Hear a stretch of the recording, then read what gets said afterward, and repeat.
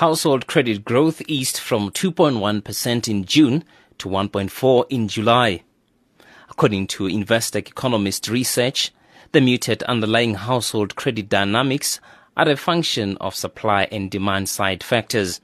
On the supply side, new regulations relating to affordability assessment and limitations on fees and interest are likely weighing on the amount of credit granted. In addition, credit criteria applied to households remain relatively tight.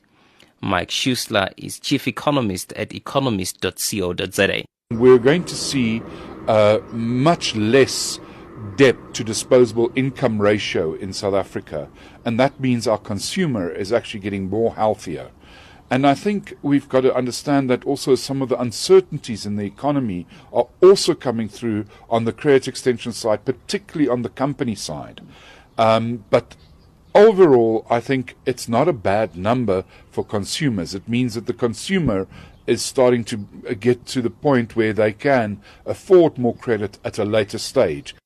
Expansion in the broadly defined M3 measure of money supply also slowed to 4.4% in July from a revised 5.7% in June.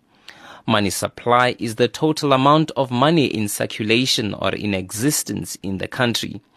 When money supply decreases, it typically decreases the availability of loans which individuals and business use to make purchases. Schuessler explains. This shows us that there's not much demand side inflation. And that's important. And we've got to remember, the richer part of society are always the ones that can afford most of the credit. And inflation is a tax on the poor.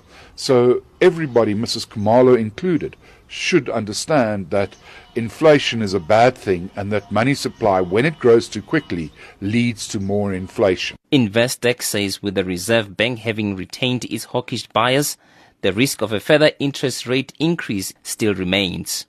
I'm Tshepo Mongoai in Johannesburg.